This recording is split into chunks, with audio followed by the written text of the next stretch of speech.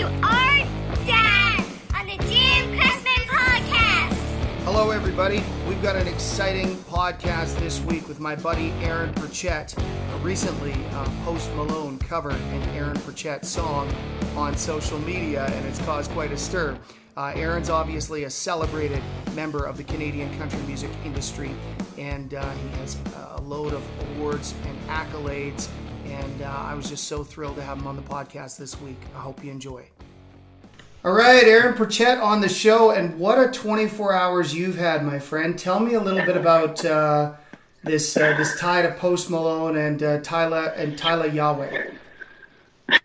Yeah, you know what? I was driving home from Kelowna back to the Vancouver area, and I got a message from a buddy of mine named Paul McCallum, and he's an ex-CFL football player, and he's a kicker for BC Lions a couple times, and Saskatchewan Roughriders, and possibly another team, I'm not sure.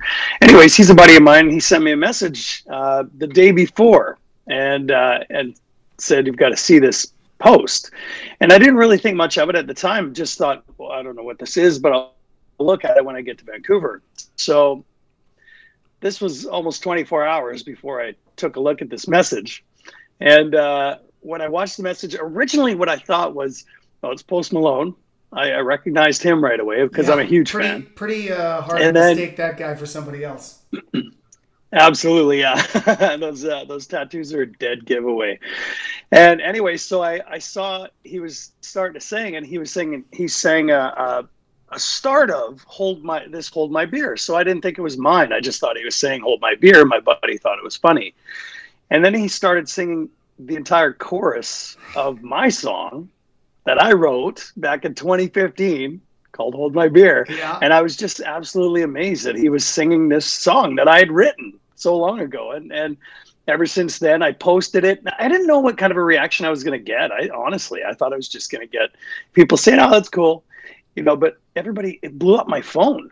Like, it's still getting messages from people going, "I can't believe Post Malone was singing your song." And I'm still beside myself too.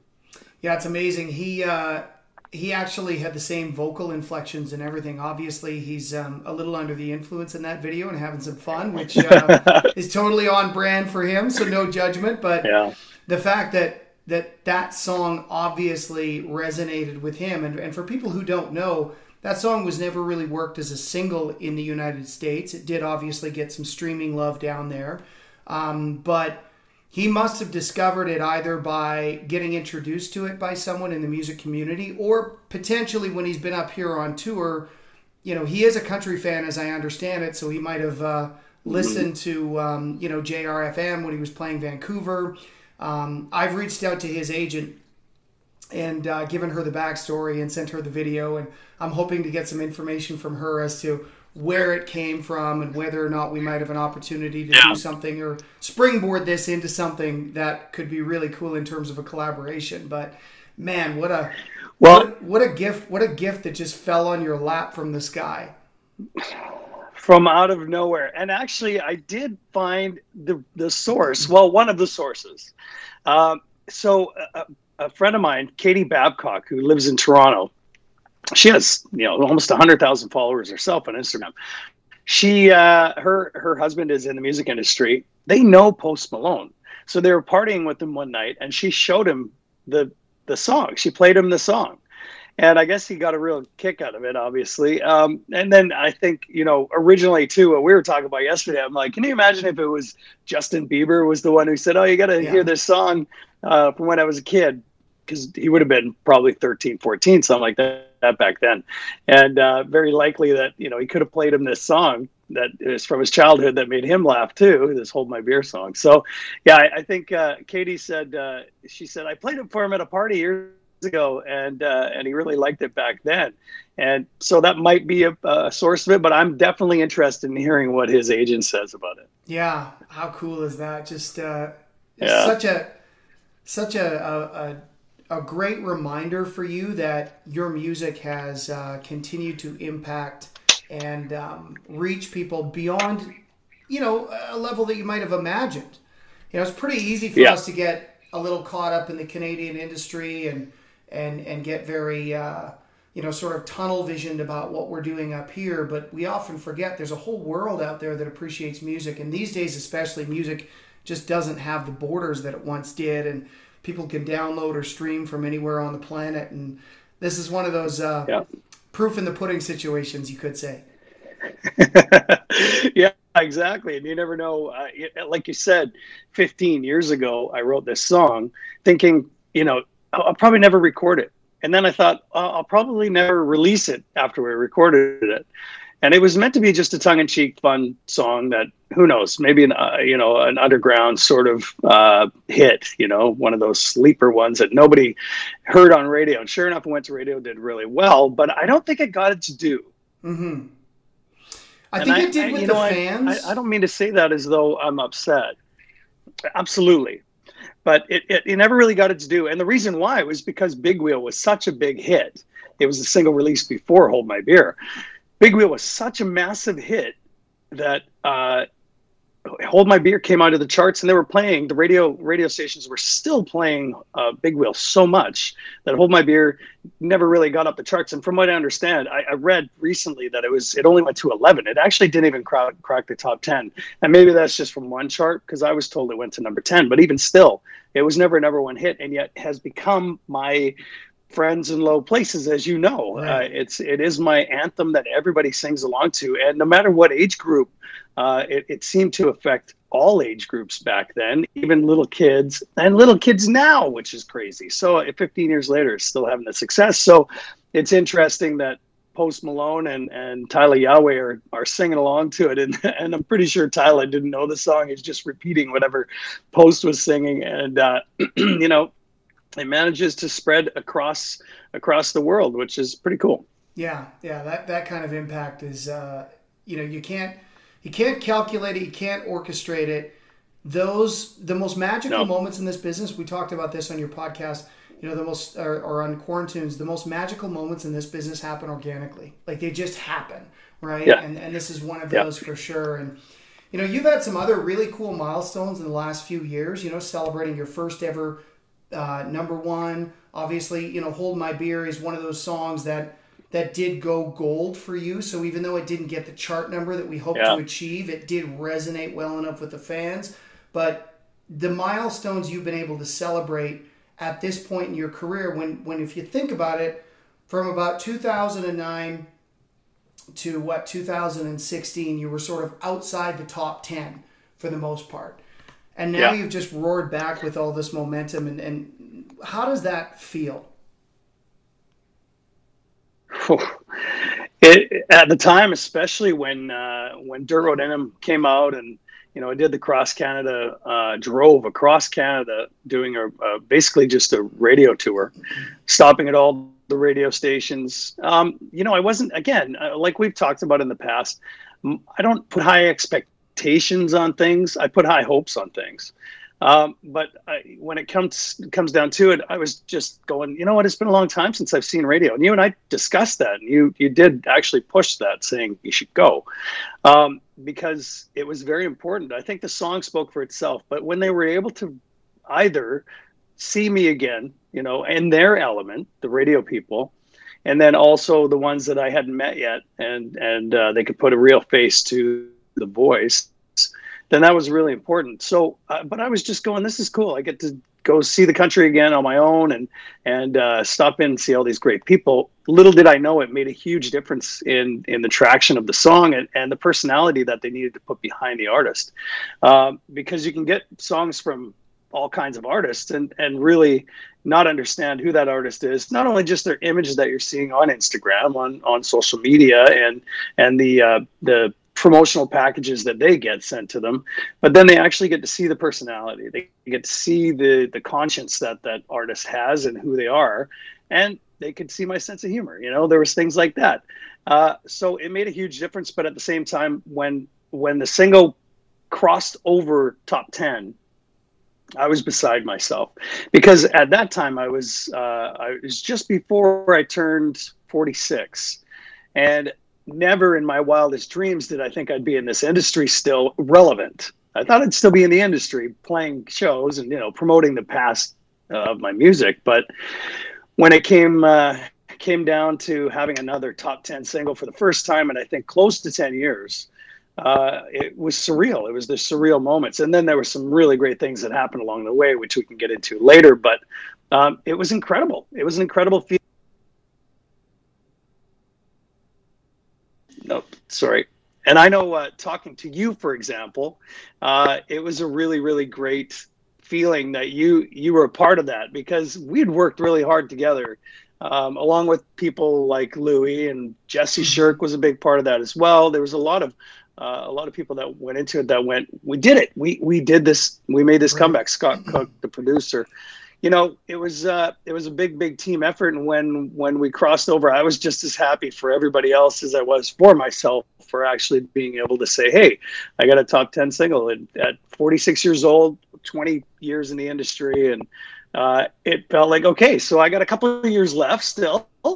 And who knows what's in the future? I don't know. And I just let it all develop. Well, and the thing to remember too is a lot of artists who sort of obtain some level of equity and legacy, they don't necessarily want to go out and do a radio tour again, but the radio culture is such that the top 20% of jocks and programmers stay put, but the bottom 80% are fluctuating all the time, because it's usually young men and women who get a job in Saskatoon, and then now they're in Calgary or Toronto, and they're moving from market to market to market, working in different formats along the way a lot of times. And so it's just so important for a guy who's been around as long as you have to get back out there, press the flesh, and remind them not only of your talent, but your authenticity and your sincerity and your sense of humor as a person. And everybody comes away from that going, this guy's super ingratiating and he's fucking good. Like he's great, he's exceptional. But if you grew up, say you're 26 years old, you might be thinking, oh, Aaron Pritchett, he's been around a while, radio and especially the industry in Canada, we've got a real propensity to chase the new shiny thing. And you and I have talked about that a lot. Yeah. But it's really important that we continue to do that and give new artists the opportunity to develop a following and get some airplay, while making sure that we are still honoring and providing opportunity for artists who have made it, quote unquote, because they still have a lot to offer.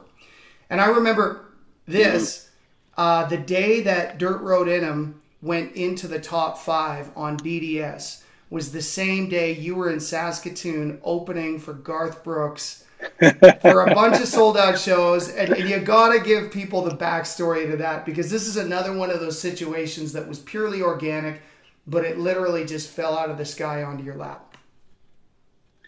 Yeah, I was absolutely amazed by what happened. And there's one main reason why, is because before I sang in front of anybody, I was singing in the shower, if that, and kind of keeping to myself vocally. I was a huge country music fan. Originally started with Randy Travis, and then Garth Brooks became an obsession for me.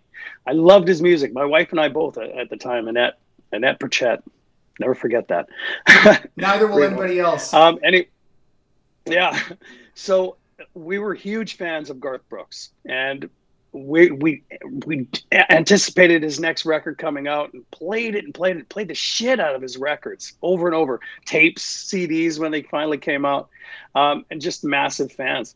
So when that day came, in April of 2016, when I was on a radio tour across Canada promoting Dirt Road In 'Em, and I just wanted to go and meet everybody from radio and all kinds of TV stops, I wasn't expecting this to happen. So Mike McGuire, who was working then at Big Dog Radio in Regina, called me a few days before.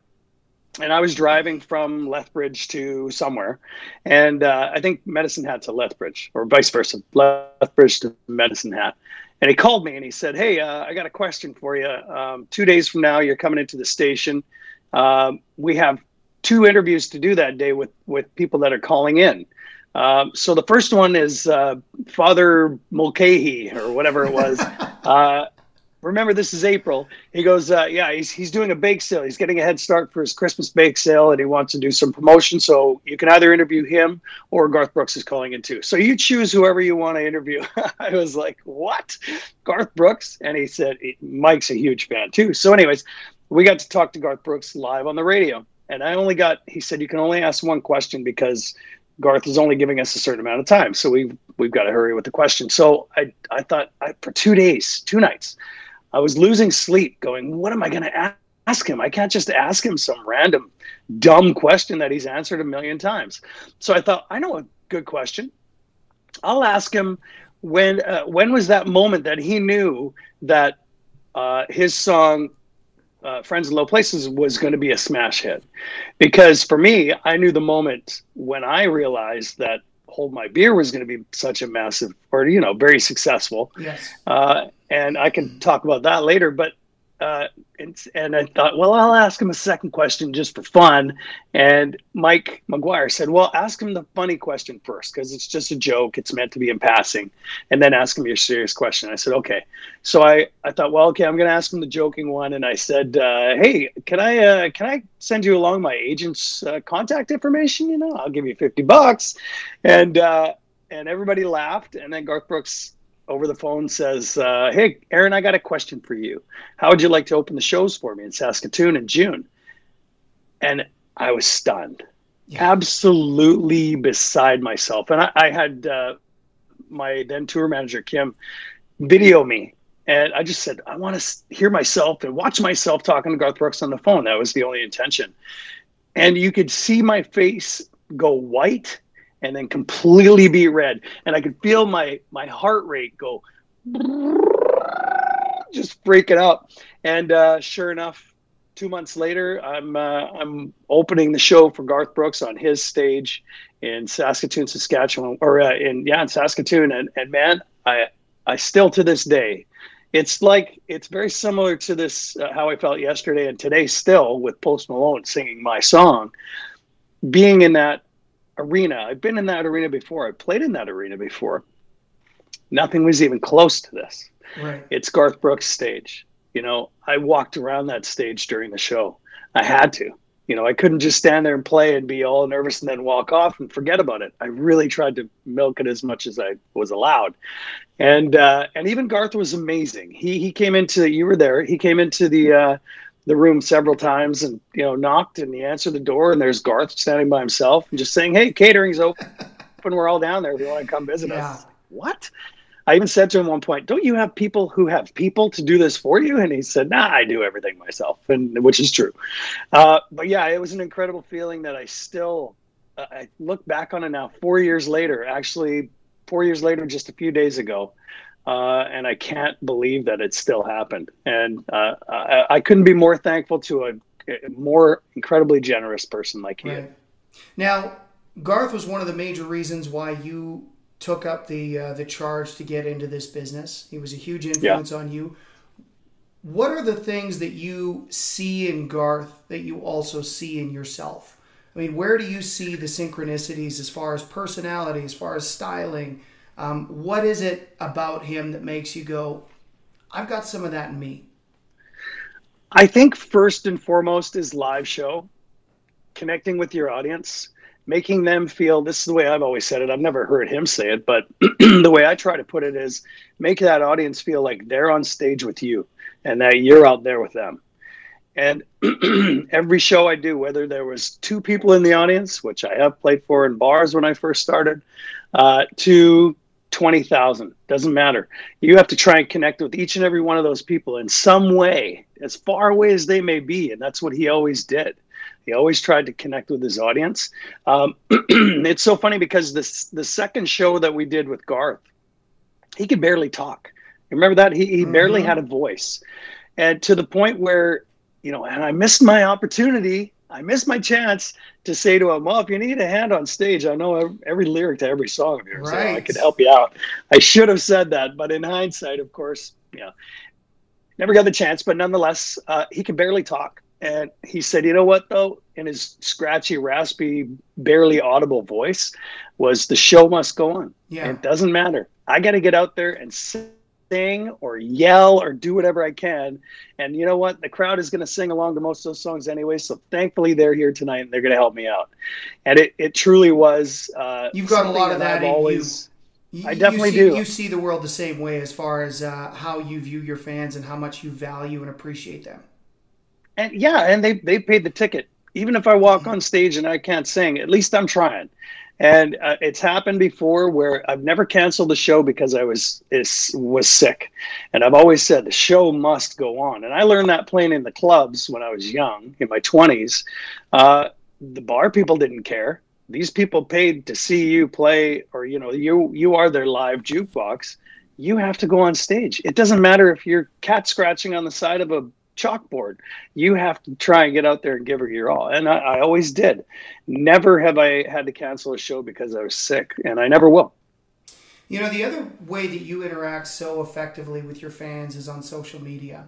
You are one of the most prominent guys in terms of how much you update your stories, how much you reply to comments, and you reply to comments not just generically, but with real context about how you know that person or how you hope to see them again. And hey, it's been a while since I've seen you in London. And it just takes an incredible amount of what must be a real authentic tie to the desire to build real relationships with your fans.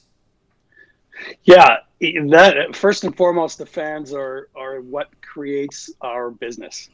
I give radio full credit too for giving them the platform to listen to the music, for sure. And now we have all the streaming services and digital downloading services, which is great. But ultimately what it comes down to is they don't have anybody to cater to if there are no fans listening or watching. So ultimately, I owe everything I am as an artist to the fans. And I've always said that, and no matter what, I always try to keep communication with them. I've never had to cut and paste a message and just randomly, inserting the message in a thank you. It's always something that's very much more personal. Right. And I never repeat myself, exactly all the time. I'm very thankful to who they are and what they do have done, helped me out with my career. So keeping them engaged especially during this pandemic, was important. And it was really funny because for the first few days that I quarantined, I was thinking, how can I keep in their face and entertain them? Because I'm going to miss that. It just sounds like it's going to be here for a while. I can't just sit back and be quiet. I have to entertain them, period. I wasn't making any money off of it. Nothing like that was happening at all. Unfortunately, because the bank account does take a bit of a hit. But ultimately, what mattered most was to entertain those people who I knew were in the same situation I was, and sitting at home and not being able to go out, not being able to have that entertainment factor. But luckily, during this, unlike back in 1918, I believe, when the pandemic was here last time in such full force, they didn't have the internet. They didn't have social media. They didn't have the ability for you and I to do this like we are over a screen. It was just a dream back then by somebody, science fiction. But now we do. And it's not only just watching me on a screen.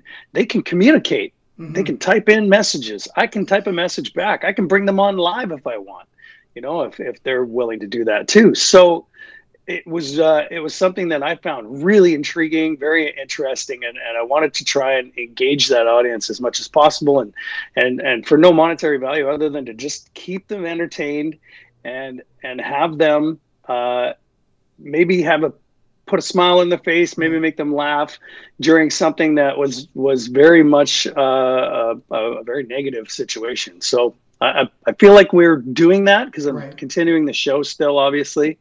And it's really important. Bottom line is it's super important for me to be able to connect with the audience like I always have tried to, and give them a little something to, maybe an hour of something to laugh about and smile about and play a song or two for them as well, and have guests that they never expected to see. So things like that, like yourself, having you on and getting your insight was really important for me to not only have other Canadian country music artists, other musicians, period, actors, athletes, but I wanted people in the industry, and you're the person closest to me in the industry, that have give their opinions, give their side of the story of what was happening, but also giving some real good insight on not only the industry but how to work through this pandemic. Right. And that's the other interesting thing is, luckily enough, you had maybe your biggest touring year in a decade. Well, it was your biggest touring year in over a decade last year.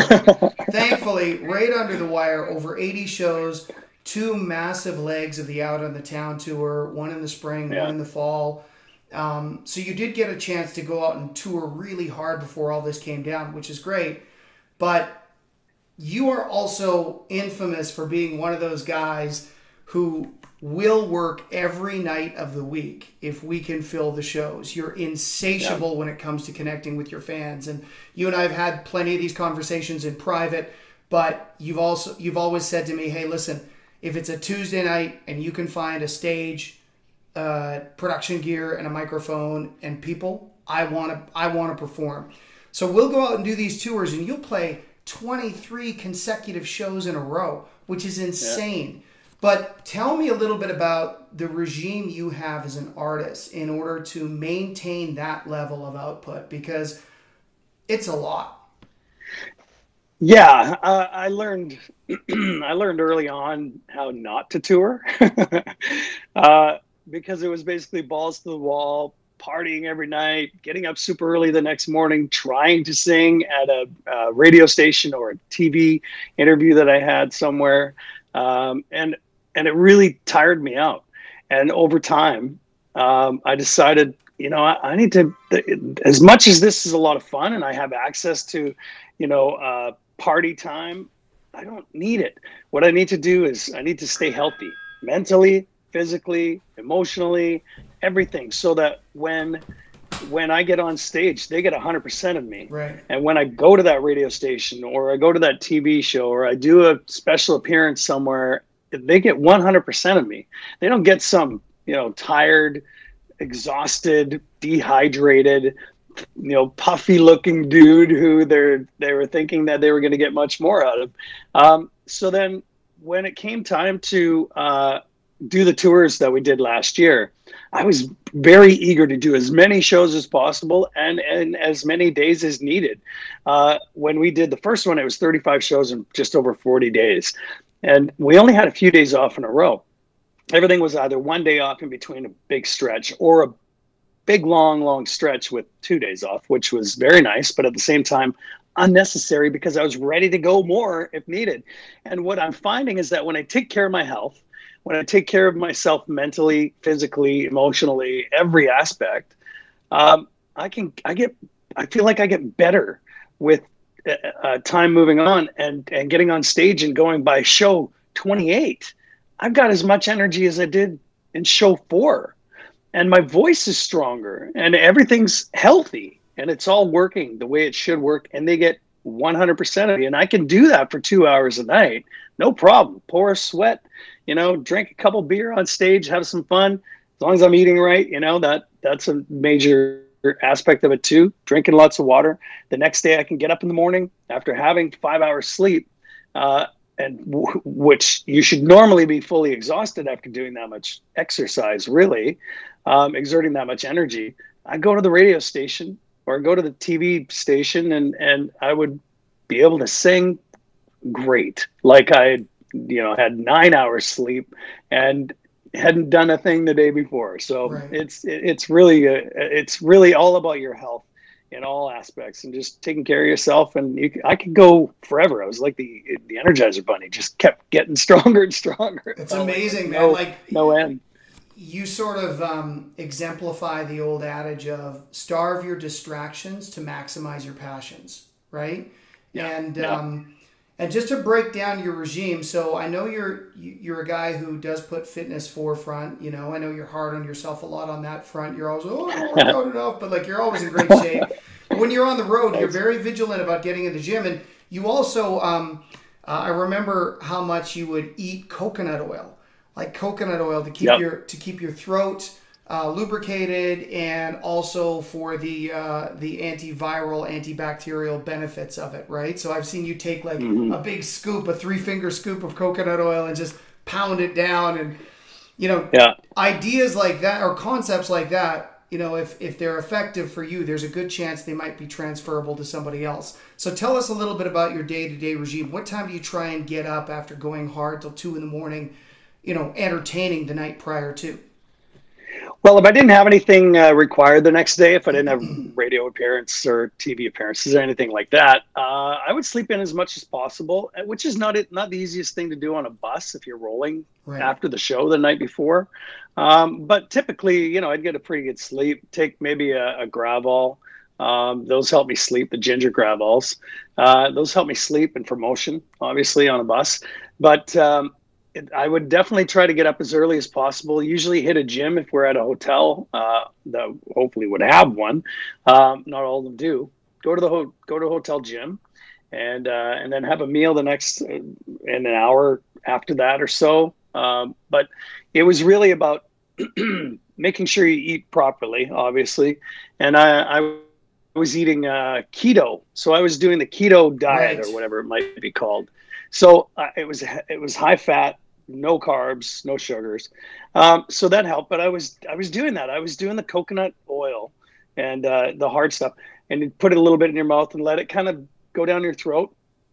But then I'd put it all over my body too, and it's really, really great for your skin. And it's one of those things where you can rub your hands for as long as you want, and it's really slippery and oily, and then take them off. About 5 minutes later, you don't even feel it. It's gone. So it's really crazy. But the other thing, absolutely. The other thing too was a thing called ninjam, and it's basically a Chinese remedy. It's almost pure honey, and it's really, really thick. It's almost molasses thick. But I would take a teaspoon of that before I went on stage. And the other thing that I did regularly, and I don't know whether or not this helped or not, but it sure was good to do for me, fireball shot. And funny enough, it's a whiskey, and it's a cinnamon whiskey, but at the same time, I really felt like it opened me up. It wasn't so much that it cleared my throat, that was the ninjam, but the shot of whiskey actually seemed to open things up and relax instead of being all tight. And then water. Water is the key element to life, period, I think. And I think that the amount of water that we had available to us, which was good, on the bus, and even when we're at shows, we had lots of it provided. Water was the key for all of us to get through the way we did without feeling overly bloated, without feeling like, we're tired and sluggish. Water definitely helped. And we went to water more than we went to, drinking a martini on the bus after the show or a beer.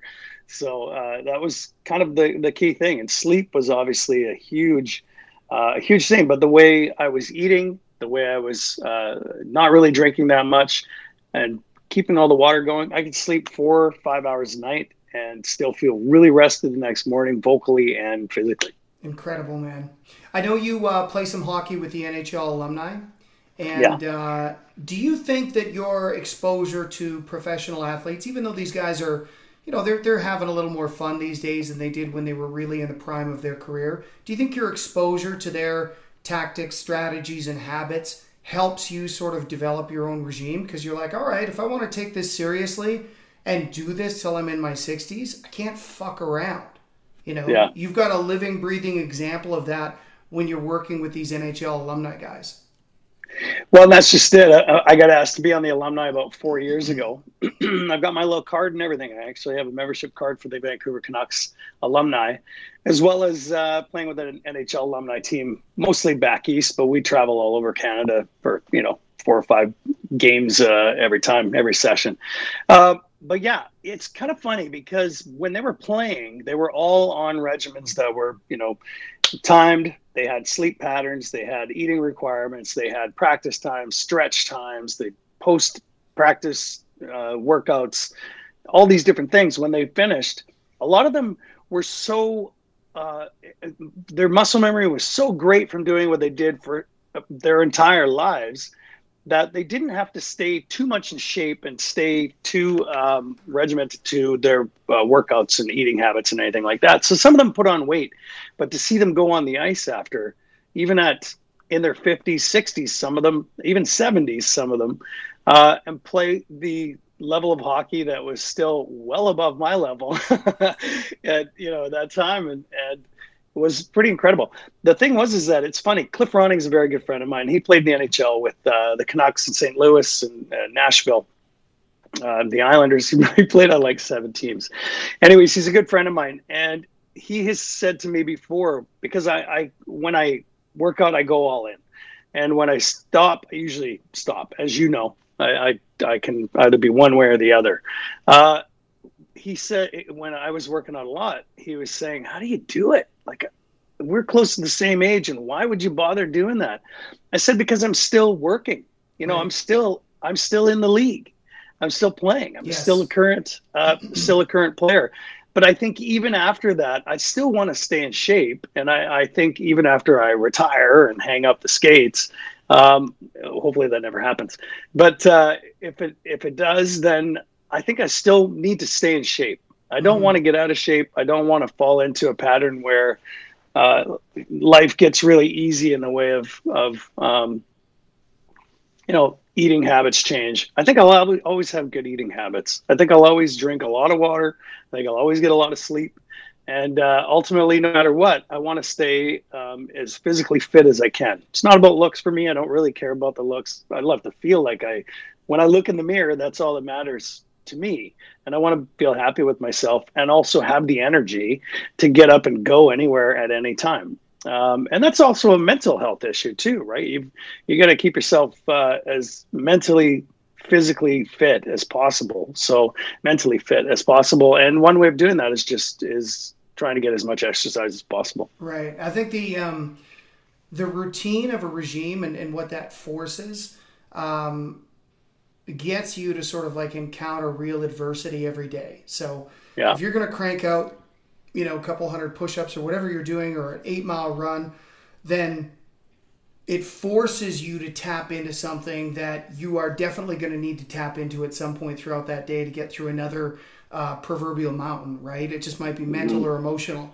And I know this is probably tough for you to talk about, but I know you've had your fair share of hurdles in that realm, where you've had, a very difficult life. Things haven't been easy for you at all. You've somehow taken that, turned it into inspiration and the desire to encourage other people. And you've also kept yourself on track. But there have been times, because you're human, where you've probably been very close to giving up. And I think it's important for people to understand that even as successful as you've been, those doubts still creep into your mind. Yeah, absolutely. And what's funny is that things like this Post Malone thing happening, Garth Brooks happening, my career happening in general, what a lot of people don't know, and we've discussed this, you and I, in private, what a lot of people don't know is where I came from and how much adversity I was thrust into when I was a kid. And I didn't have any choice. There was no matter that for me, it didn't matter because I couldn't make a decision at 2-3 years old with all the things that were happening around me. They just happened. So with those memories that I will have forever, I always thought in my mind that I have to, what happened is in the past. I can't do anything about it. Right. And I've got to push through this and do what's in my heart. And what's in my heart was to entertain people. And it wasn't a way for me of coping. It wasn't any mechanism that my brain was going, okay, here's the way to avoid some serious mental issues with this. Mine was, okay, you've gone through it. There's nothing you can do about it. Let's get to what type of person you really are. And I just really am an entertainer at heart. And I want to make people smile. I want to make them feel good. I want to help them escape from what I had to go through for so many years. And that's kind of my calling. That's really what my life's purpose is to do that and help other people that I understand the position that they've been in. And definitely when times were tough with my career, first and foremost was my personal life. And I got to make sure that that's in order for my career to be successful. But when those things were out of my reach for changing with the career, with what between 2009 to 2014, 2015, I really had no choice whether or not I was going to get airplay I just had to try and record the best song I could. Clearly I wasn't, but I had thought at that point my career was done. And you know what it was like. We were working together, obviously, back then. So when I kind of came to the realization, well, I guess I'm finished with this career, and it was because of the support that I had from yourself, from my family, from my friends. People convinced me that, hey, you're not done. Go and give it another shot. And it was very depressing in a way, but I was coming to the reality that, well, I guess I have to find a job. I mean, I haven't had a job since I was 19. And what did I do back then? Pump gas. Maybe if they're still hiring full service attendants, I might have a job. But it was at that point where I was like, I can't stop doing this. This is in my blood. It's something that I've always done. When I was a kid, my report cards always said, "Is a really great student, but if he could learn how to focus a bit more and not have to be the entertainer, then maybe he'd do much better at school." On every report card when I was a kid. And it was just something that was a natural thing for me. So I had to go, well, this is all I know how to do. This is all I want to do. And this is all I should be doing. So I have to find a way. And together, again, with yourself and Louis and David and everybody at the team and Big Star and Invictus, as well as Scott Cook and the great writers that we got to choose these songs from, everything changed and got back to somewhere where I'd been before. And right. I always say that, you know, with with proper perseverance and with being tenacious and sticking to my guns and knowing what I know and knowing that I can only do one thing well, that I had to keep going. And I was, you know, I was 1%. That I was one of the 1% that got lucky, or not got lucky, but worked hard and had a career in the first place with all the hits back from 2003 to 2009. And then I was 1% of the 1% who still gets to have a career with current relative songs pushing 50 years old. So that was just staying as positive as possible and having an amazing support system. Yeah, and you've also I mean, you endured substantial abuse when you were a kid, and yeah. You really navigated some tough times. But how have you held, and I think this is really an important discussion applicable today, how have you held at bay the temptation to identify with victimhood status, which, by the way, nobody would argue you're not entitled to, given your past, given your upbringing? How have you kept that at bay in order to continue to push forward and maximize your potential? Because I think one of the most dangerous things about victimhood status, and this has nothing to do with the individual or what they've experienced, it's like you're probably entitled to claim that status, but does it make your life better?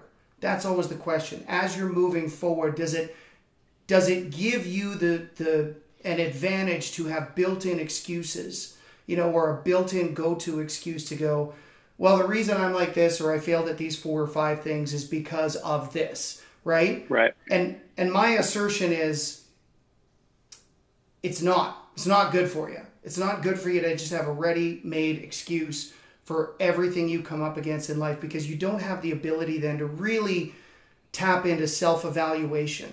You know, and go, well, right. Hold on a sec. Maybe I didn't get that job because of this built-in excuse. Maybe I didn't get that job because I didn't prepare, or I didn't work hard enough, or my references didn't pan out, you know? And yeah. And I just feel like that's such a dangerous slope for people to slide down. But you've been able to master your mindset to keep that at bay. And how have you done that? How have you regimented the temptation to just blame your failures on something that was out of your control rather than take ownership and figure out a way to navigate around them? Yeah. You know, I've never been asked that question, and it's a great question. I can say first and foremost, I never looked at myself as a victim. I understood what happened. It was a situation. I would say, you know, the culprits that did to me what they did, whether it was sexual abuse, mental abuse, physical abuse, any of that, I never looked at myself as blaming myself. And unfortunately, with that happening to majority of the people that it does happen to or has happened to, they're taught and trained to believe that they have caused this, that they're the reason why. And the most unfortunate part is moving ahead in the future and with their own lives and trying to create something for themselves and never having enough confidence in themselves to be able to create some great things for their lives and for those around them. And it's usually because of that there are a lot of people who become the victims, and they think of themselves that way. Absolutely. And I don't blame them. I don't blame those people for feeling that way about themselves, because it wasn't their fault. They are definite victims in those circumstances, but I think it's just not the same for everybody. So for me, it was always okay. Even at a young age, like we're talking 2 years old, when I was 2, and thinking, this is wrong. I know this is wrong. I'm never going to have this happen to me in my life, as an adult. As I got older, I was never going to repeat those patterns. I was never going to, be a physically abusive person, a sexually abusive person, or mentally abusive person. And I lived with a lot of it. Like every aspect of every person that I came across, every adult did that. But for some reason, in my case, not that I'm some superhero, not at all. Just I'm a different personality, and I didn't take it as though I'm being victimized here. I took it as being, okay, this is a serious hurdle, and I got better things to do in my life than to worry about this and to let it get to me and affect my career. Whether I didn't even know it was music at the time, for example, I was just going to try and create a family and do whatever I could to help feed them and house them and help feed them and house them, along with my wife and along with Jesse as well, with Mason. And those things were the important things to me, to make sure that mentally I'm able to do that. And again, not just put everything in the past. I'm fully aware of what happened and how it happened. Why it happened is another question, but I'm fully aware of it, and I can look at it and go, all I got to do is create a positive world for myself, and in turn, let that be thrown out into the universe, that amount of positivity and that positive energy. And hopefully it'll just keep coming back, and I'll be able to affect some other people that way. And yeah, believe me, this is when the book is written, and people will be probably pretty shocked by a lot of the stories. I've told you some of the stories and you were shocked. But when that time comes where people can read the story about what happened to me in my life, and for me to manage to, some people say, oh, you got lucky. Well, I don't think so. I think I worked really bloody hard to get to where I've gotten and continue to go. I do have trust issues with people, I have to admit. I've included you in that at one point, just because I didn't know who to trust in life, period. Fair enough. I took on everybody because I thought you have not you, but the world has the worst intentions for me, and I have to push through with whatever power I can. And giving into that negativity was actually me showing that I was, being the victim, acting as the victim, instead of going, wait, go with your gut instinct. And then when I did, we ended up working back together, for example, as well as making the decisions that we have together. But those decisions that I felt were the right decisions to make, and went with my instincts. And instead of having that little voice in the back of my head saying, no, don't trust anyone, because you've got history. And I pushed on through that, and here we are still today. And again, I think this is going to be a very interesting story for a lot of people to read.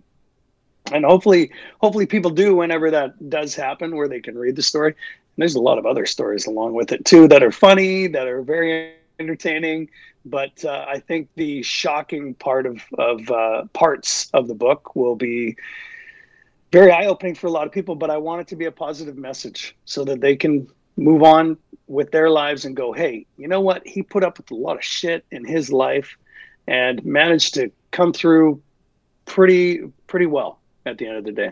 Yeah, you found an amazing way to process your adversity and turn it into something very special that not only has benefited you directly and your family, and I want to talk about the boys and their projects, but Yeah. also you have the ability to inspire other people to look at their own situations and their own adversity differently. Do you follow Will Smith on Instagram at all? No, I Fresh don't Prince? think I do. Yeah, So yeah. he had a really great video about 2 years ago where and I'm not sure if he came up with this line or borrowed it from somebody, but essentially the message was, it's not your fault, but it is your responsibility. So it's not your fault that you've encountered what you've encountered or endured what you've endured. It's not your fault, but it's your responsibility as to how you're going to take that energy and process it moving forward. And your boys are incredibly successful. They both got bit, or all three of them got bit by the music bug. And you've been able to foster and nurture them along and help them as well. And talk a little bit about what's going on in their lives right now. Well, Jordan is the oldest. He's turning 30 this August. That is crazy. I know, believe me. It's really hard to believe, but it's happening. So he's the oldest. He was born in 1990, and I wasn't really in the music. I wasn't playing with a band back then. When he was born, I wasn't singing at all. So nobody in my family really had the music bug too much. My sister sang a bit. My dad sang when he was a kid with a garage band kind of thing, but he never, he's a longshoreman. So he just worked and partied. That's all he did. So there was no real music in my family. My grandmother did as well, my mom's mom, but no serious music industry related anything. So when Jordan was born and I got into music, I always wondered, is he going to play hockey? He's probably going to play hockey because hockey's my first true love, right?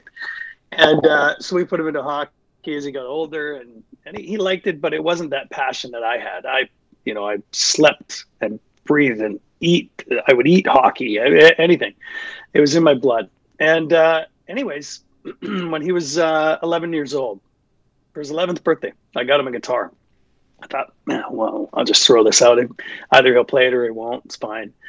And from then until who knows when, for 4 hours every day, didn't matter where he was, he always had his guitar with him. And for 4 hours a day, he played his guitar and practiced his guitar. And between that and swinging a golf club for about 3 hours a day, every day. So he got really, really amazing at both. So Jordan ended up, there's kind of a funny story. So Dave Faber from Faber Drive, which was a very big Canadian pop band for several years. Dave Faber texted me one day after I was doing the anthem at the Canucks game, and Jordan came with me. And we were out for dinner just after the game. And Dave Faber texted me and said, "Hey, do you know any guitar players in Vancouver? I'm looking for one." I said, "Well, my son plays, but I don't know how good he is." I had no idea. But I said, let him try out. And Dave said, "Well, you're just being a proud father." So I said, "Well, just let him try out for fun. He's 16 years old or something like that, 17. Just let him try." So he did, reluctantly. And Dave called me right after Jordan went to his house and played guitar for him and sang a bit. And he said, "Holy fuck, I can't believe your kid's so good. He was by far the best out of all these guitar players." And he goes, he sings too. He's an amazing singer, and he's only 17. And he had 27 guys try out for the band. Jordan was by far the best, which was great. So anyways, he toured with Faber Drive for about 7 years. Now he's got a duo going with his girlfriend, Danielle Marie, and they're known as Cross Parallel. I won't make the next story so long, but so they're recording a bunch of music now and on their own, and they're just putting stuff out there, and they're both amazing singers and songwriters too, and great musicians.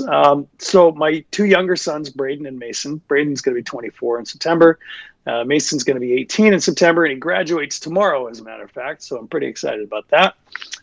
So they have a duo called Atlantis One. Yeah. Atlantis One. And man, I got to tell you, and with Cross Parallel and Atlantis One, they both have music on streaming services, Spotify, Apple Music, etc., iTunes for downloading. But they have about 18, 19 songs, something like that, available right now on iTunes and all those platforms. So They're creating their own stuff. This is the coolest thing, is that they're writing their own stuff. It's all real stuff that has to do with their lives. There's nothing in it that's made up or just some random stupid story. No, nothing against stupid stories. I've written several. But they recorded all themselves. Everything from start to finish, they have created, which is an absolutely amazing thing. When you listen to the melodies, it's like, how did you come up with those melodies? It's just crazy. It's so good. So their future is bright, and that's what they'll do. All three of them are just going to continue doing music. And Mason was the one who kind of came into the music industry without any foreshadowing. He basically was, Braden came and lived with me on Gabriola when I was living there. And he lived in the studio that we had just built for a podcast, actually, that hasn't come around to fruition yet. But anyhow, so Braden was living in the studio, started doing some recording in the studio on his own. And Mason he was interested, but he wasn't really into it. He didn't think he could do. He went through a breakup on New Year's Eve, 2018. January 1st, 2019, he and Braden are in the studio recording everything under the sun. It was unbelievable. And it gave him that outlet to tell stories. And he had a lot of stories, still telling a lot of stories, even at 17, 16 years old. So now here they are. They're Atlantis One, and they've got a lot of really, really great music on all the platforms going out there. So I think all of them still have quite bright futures, and they're still pretty young. So it's not any rush for them. So you've been in the game now for 20 years at a very high level. You have your children are all in the business. What's a common mistake that you see, or something that maybe is being overlooked these days because of the benefits and detriments, but the benefits especially of, say, social media and streaming? What do you feel that artists are perhaps overlooking or not paying as much attention to as they should be these days?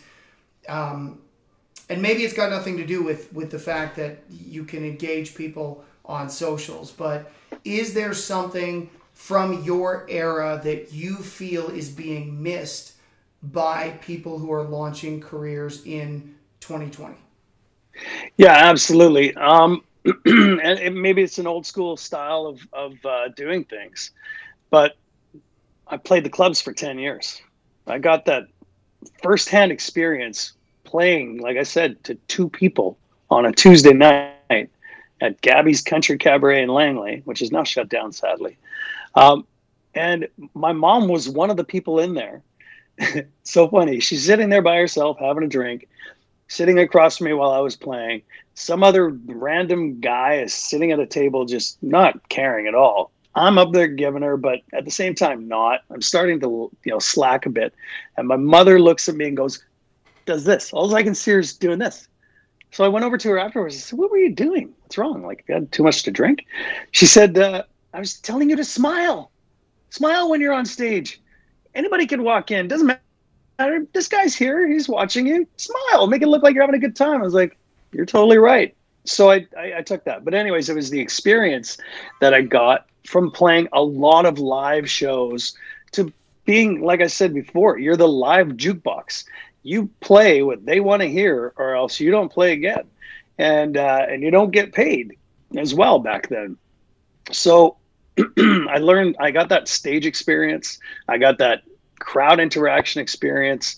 I learned that every now and then you can do your own little creation of things and do variations your own way, and then you develop who you are as an artist and an image and all those different things. Where it's not just you have a great voice, you look decent. We're going to put you into the studio. We're going to give you a bunch of songs, and away you go. There's probably a little too much of that now because people look, they basically scour on the internet for the best talent possible. And then they try to put them into a situation that they're actually ultimately very uncomfortable with. And actually, you can talk to somebody in particular who doesn't deny this and is an amazing artist now, is JoJo Mason.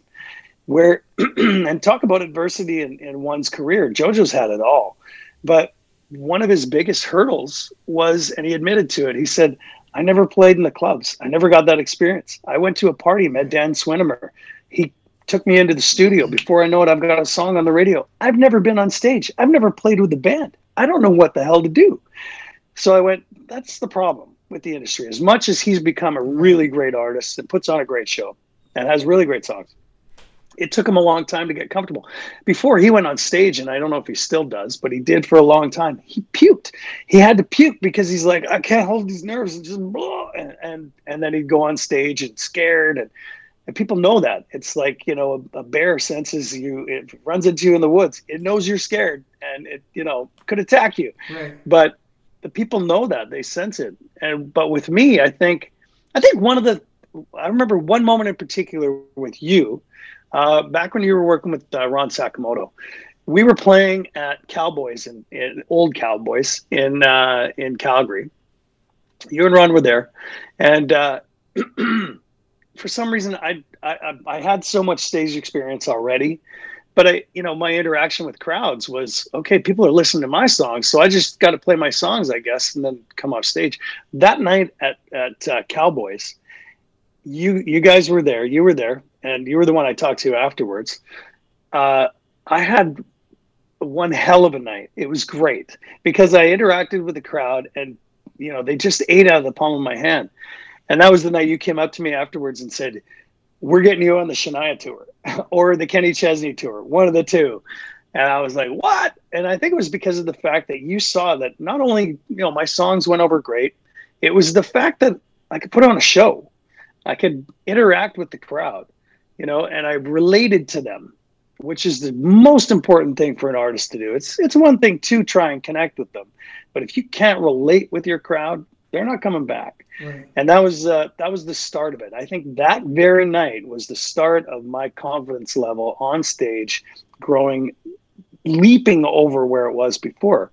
And that was the night that you saw it. Ron saw it. I think everybody kind of saw it. Even the band felt it. Yeah. And the next time you played the Market, it was in the Saddle Dome, sold out with Toby Keith. Yeah, that's right. I remember that. That was pretty cool. I think Awesome. I think Malcolm Gladwell always says you got to get your 10,000 hours in. And so what I'm hearing from you is you need that foundational base so that you can understand how to rebuild rapport with the audience when things go wrong, because things will go wrong at times. Your in-ears are going to die, or you're going to break strings on your guitar, and you need to figure out how you're going to navigate those adversities on the fly. And it's really hard to do that. I mean, the good thing about JoJo Mason, I'm glad you mentioned him, is he's closed the gap with charisma. And then, of course, now he plays more and more, and so he's getting better and better and better. But he always had something very special from the moment he first got on stage. And with you, I've always felt like you have this infectious energy whereby you're feeding off the audience, but you're also feeding them. And it's why people can't necessarily put a finger on it. It's intangible to them, but they need to come back to see you. And of all the artists I've worked with, you are one of the artists who people have seen. I'll run into somebody who's at their 4th Aaron Pritchett show for the year, and they'll have driven, 8 hours in some cases. And it's like, how do you explain that, right? Like they obviously love the music and they love you as a person, but there's something they're getting from that energy exchange that maybe they're not even aware of, or it's a subconscious level, but it's definitely there. I think ultimately what it comes down to is they realize that I'm a fan. I'm a fan of the music. I'm a fan of the artists. I'm a fan of the fans. And when you do that, when I it's an honest thing. It's not something that I'm pushing, that I'm trying to be. It's just there. I'm so happy that they're there. And like I said, what it comes down to, bottom line, make those people feel like they're on stage with you and you're partying with them in the crowd. And that once you do that, then nothing else matters. They will come back. They will travel 8 hours. They'll travel. I had people come out from Saskatoon, actually east of Saskatoon, to be in the Hold My Beer video, because they didn't even know Hold My Beer was going to be a single. They just, the request was out there for people to be in the video. They drove all the way up from Saskatoon to be in about 9 hours of shooting for this video. And then they turned around, drove back, and I thought that's pretty cool that they did that. It's amazing. We already had so many people in Vancouver, and they drove all the way up from Saskatoon to Vancouver. And I thought, this is cool. Because I related to them, because I was able to connect with them, but have that relatable factor where people want to come back to the shows because they know they have as much fun as I do on stage, and they feel like I'm in the crowd with them. Right. And Hold My Beer is a great way to wrap this up, because that's where we started. Yeah. So cool that Post Malone and Tyler Yahweh went ahead and covered this. I mean, it's in the back seat. Yeah. They're obviously feeling good, but it's so cool. Tell us a little bit about the origin story for that song, because you wrote that with Derek Rattan and Mitch Merritt, correct? Yes, yeah. So Derek and Mitch and I were in Nashville writing at Derek's, I think it was Sony ATV was his company at the time he was signed with, the publishing company. So we were in this really great building where all these crazy famous songs have been written. And anyway, so we're in this one room too, but we're throwing around ideas or hook lines of what we wanted to write that day. So Derek would be like, tomorrow's a day. Okay, no, that doesn't work. How about I love you still? No, we just weren't having any success coming across with our titles that we each had. And then it popped into my head, I hadn't even thought about it until this day. It was a slogan on the back of a t-shirt. And I thought, this is the dumbest thing. I can't say this. And I was this close to not saying it, to never mentioning this in this songwriting session. And then we just kind of sat there silent, and I go, what about Hold My Beer While I Kiss Your Girlfriend? And Derek just instantly was like, yep, that's what we're writing. So we started writing it, wrote it in about 2.5 hours. And afterwards, we're all laughing, going, this is so stupid. This is such a crazy, dumb song. People might actually be offended by this, really. And then we got back to Vancouver, tried it out in Langley, actually. My mom and my grandmother came to this little acoustic show that Mitch and I were playing in Langley. And I thought, oh no, my grandmother's here. She's going to hate this song. And she's going to think it's so stupid. I don't even know if I want to play it now. And then ended up playing it during the show, went up to her afterwards and said, hey, Grandma, did you like a show? You had fun? She said, oh, honey, you're such a great singer, and I love your new songs. And that Hold My Beer song is such a big hit. And I was like, my grandma likes it. I think everybody's going to like it. So we released it to radio. And again, it was one of those songs where, going back to what I was talking to you about earlier, where I remember what my moment was where I knew this song was going to be a big hit. And I was opening for Terry Clark at Doffin's Country Music Fest in Manitoba, in Dauphin. And we had just played, we were going to come back with Big Wheel, and then we were going to teach the crowd. We rehearsed this so long that we were going to teach the crowd how to sing Hold My Beer, because we just assumed they wouldn't know it. And so we played Big Wheel at the we played the last song, which was New Frontier of the set, went off, hoping for an encore and thinking, we just get the crowd, yeah, come on back out, whatever. And Carmen, who was my tour manager at the time, Carmen Choney, she said, take out your earbuds. So I had these earbuds in. She said, you got to hear this. So I pulled out my earbuds, and all I could hear was the crowd going, "Hold my beer, hold my beer, hold my." And it's never been the same since. Every show that we do, everybody does that. Chants at the end, "Hold my beer," and that was the moment where I was like, "We're onto something." That single was about 5 weeks old at that time, because Dauphin Country Fest, for people who don't know, happens on July long weekend. The single was released at the end of May to make it a big summer single. So, the fact that it had that level of resonance and impact that early is just, again, it's something you can't orchestrate or calculate. It just happens organically, and it certainly did with that song. Absolutely. Yeah, and that's just it. It was relatable, and everybody got a kick out of it. They knew it was a tongue-in-cheek song, and it was something they could sing along to. And I always say with Hold My Beer, it's a nursery rhyme. Mary Had a Little Lamb is stuck in your head for the rest of your life. Yeah. Because it's one of those songs that's just, it's an earworm, and it's a nursery rhyme. Basically, it's Hold My Beer. Look, even Post Malone's got it in his head. That's right. That's right. It's stuck in his brain. Well, super cool, man. Thanks for coming on. This was great. My pleasure. Loved having you on, and would love to have you on again. And we got to talk about that book next time. Absolutely. Yeah. Thanks for the great questions too. That was awesome. Okay. Thanks, brother. We'll talk soon. Thanks, Jimmy. You bet. Bye. See you, buddy. Now, what a beautiful soul that guy is. Such a pleasure having him on the podcast. Big thank you to Aaron Pritchett. And a reminder to all of you to make sure you stream or download Aaron Pritchett's new single, Never Seen Me Like This Before, which is also at Canadian Radio, so please feel free to request it.